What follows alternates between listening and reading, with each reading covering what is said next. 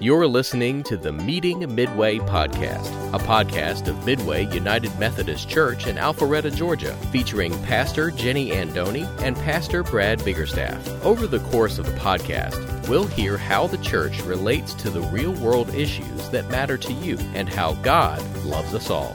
And now, let's meet Midway. Woo! Merry Christmas.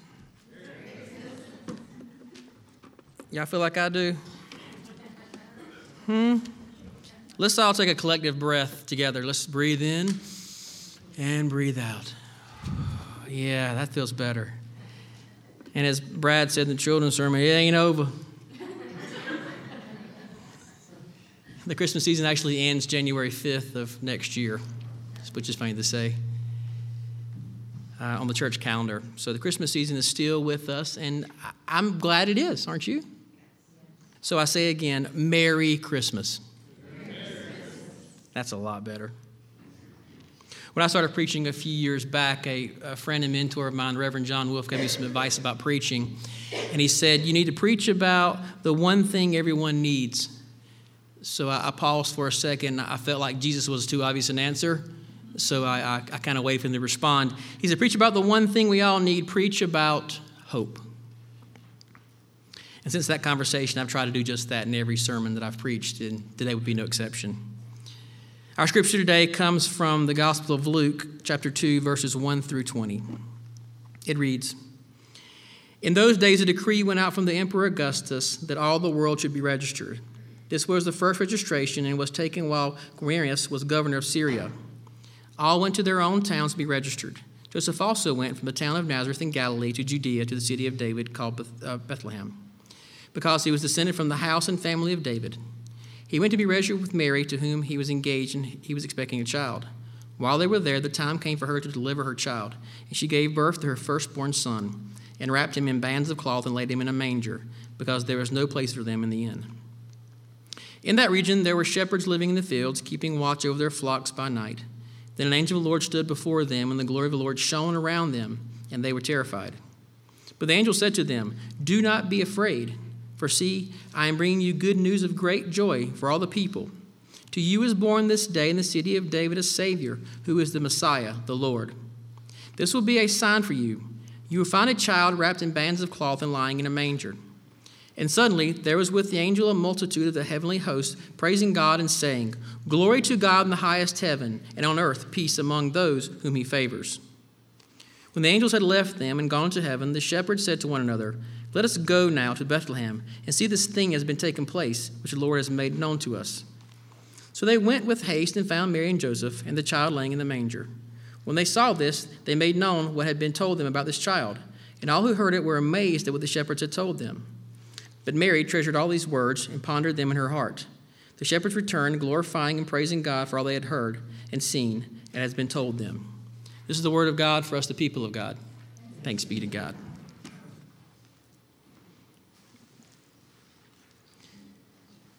A man approached a Little League baseball game one afternoon. He asked the boy in the dugout, What is the score?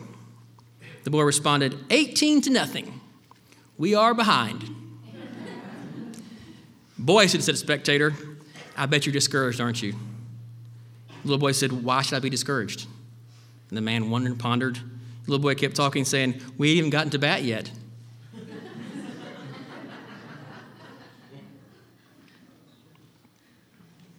The little boy was full of hope. At our house, the Christmas season gears up about December 26th.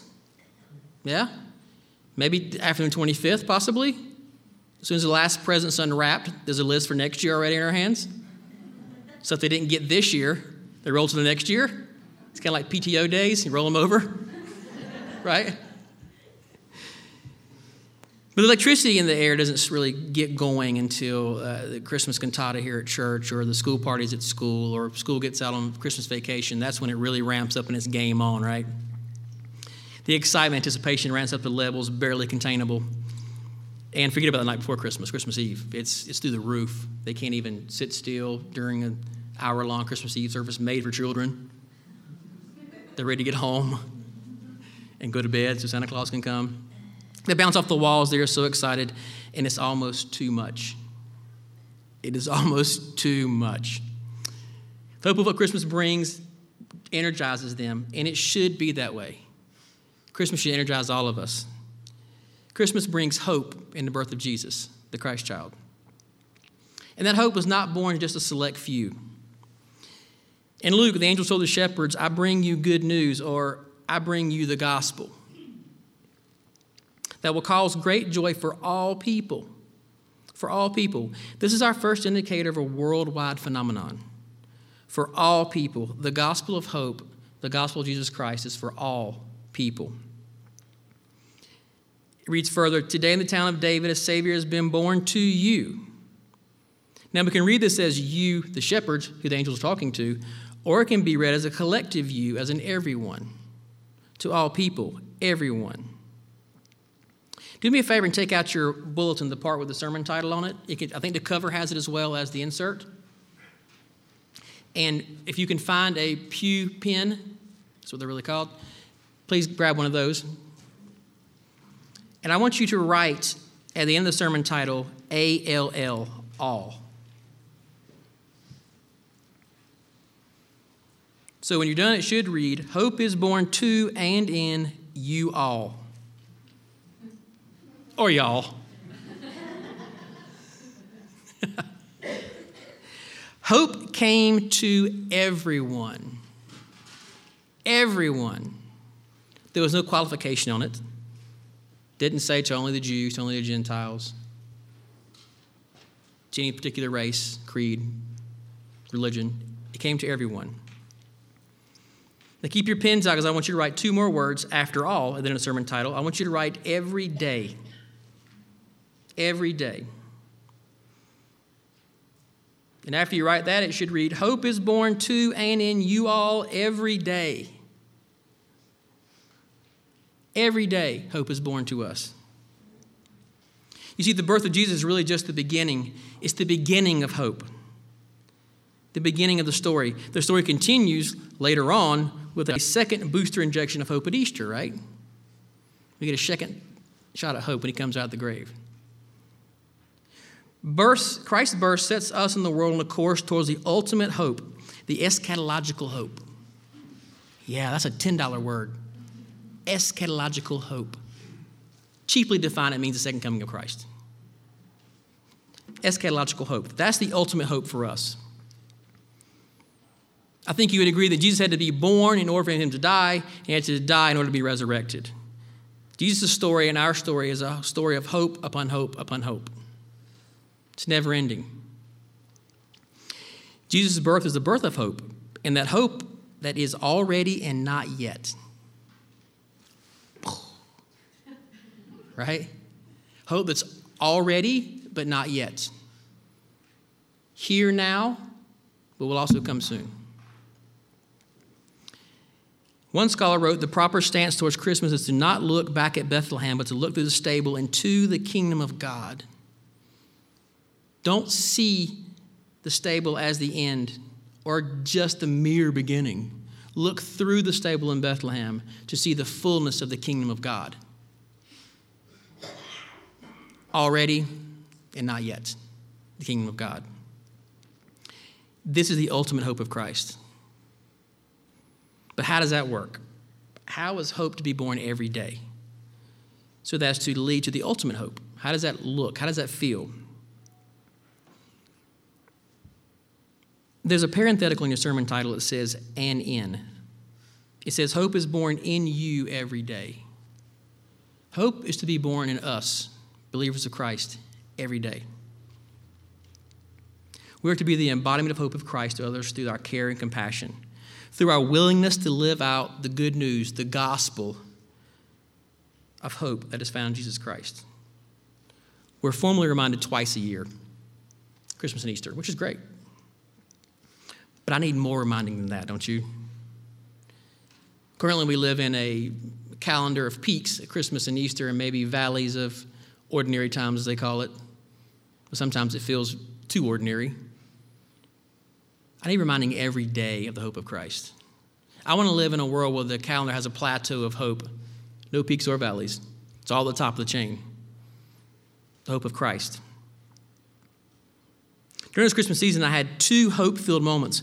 One was on a grand scale and made the news, and the other was on a smaller scale, but filled with as much hope as the first. The first story was in the news beginning of December, and you probably read it or heard it on the radio or saw it on Facebook. It involved a single mom of 4 by the name of Diane Elliott. Diane was trying her best to raise her 3 children, one of which is 14 years old and suffers from Down syndrome, all while living in a hotel in the city of Atlanta. The weight and hopelessness of a situation drove Diane to leave, and some say abandon her son at Grady Hospital. The report said she felt overwhelmed by the care of her 14-year-old son with Down syndrome. The young man was nonverbal, so he couldn't help himself nor the authorities with his identity or his mother's identity. So, because of what she did, Diane was arrested for abandoning her 14-year-old son at Grady Hospital. When Diane showed up in court for her first appearance, she received the shock of her life. In the courtroom, there was numerous mothers of Down syndrome children as well with her, to bring solidarity to her, to be with her during her struggles. They understood her, some of which went through the exact same thing she's going through. They gave up their children illegally and paid the consequences of losing them for a season, only to have them return later on. They embodied the hope of Christ for Diane as she walked in that courtroom. She thought she was alone. She was hopeless. She was overwhelmed. But to see a room full of fellow mothers struggling with the same thing, she was not alone. She saw hope. In addition, there was a lawyer from Macon that decided to drive up to the court that day to represent Diane. His name was Brian Jared. He represented her pro bono. That means free. See, Brian adopted 3 young men himself, all with Down syndrome. So he too knew the struggle she was facing. He too represented the hope of the Christ child. Diane had no hope, but these ladies and Brian showed her and gave her hope. The next story didn't make the news, but it probably should have. In my neighborhood, there's a young man named Gabriel Chitabaram. Gabriel has Down syndrome. We first met Gabriel in kindergarten at Willow Elementary. Christian and Gabriel, my son Christian, they were in an inclusive class together in kindergarten. Fine young man, communicates well, loves Disney and Star Wars. So Christian and I have great conversations because I love Disney and Star Wars. Fine young man. We've stayed in contact with Gabriel and his family over the years. He did change schools a couple of times because of his needs. But this year, I'm happy to say he's back at Vickery Creek Middle School as a 6th grader. And he's also in the chorus, not with Christian, but part of the choral program, led by Miss Melissa Griswold at Vickery Creek Middle School. During the most recent performance, Gabriel sang with the 7th grade chorus. And they sang a song entitled Candlelight Canon. And they did a beautiful job singing it. But in addition to singing it, they signed the whole song in American Sign Language. A beautiful performance. Absolutely beautiful. Every word signed. It was a magnificent performance. But the most wonderful part about it was that Melissa Griswold placed Gabriel on the front row. So you have a Down syndrome young man on the front row, signing about peace, singing his heart out. The words of the chorus were, "Peace for you and peace for me." Now, Gabriel probably didn't know all the words of the song or know all the sign language signs, but he was singing his heart out. I'm not sure Miss Griswold knew what she was doing when she did that. But for me, and I think the rest of the audience, it was a sign of hope. The hope of Christ that came for everyone, including Gabriel. Peace for you and peace for me. It communicated more of a gospel of hope than any sermon I could preach or words I could speak.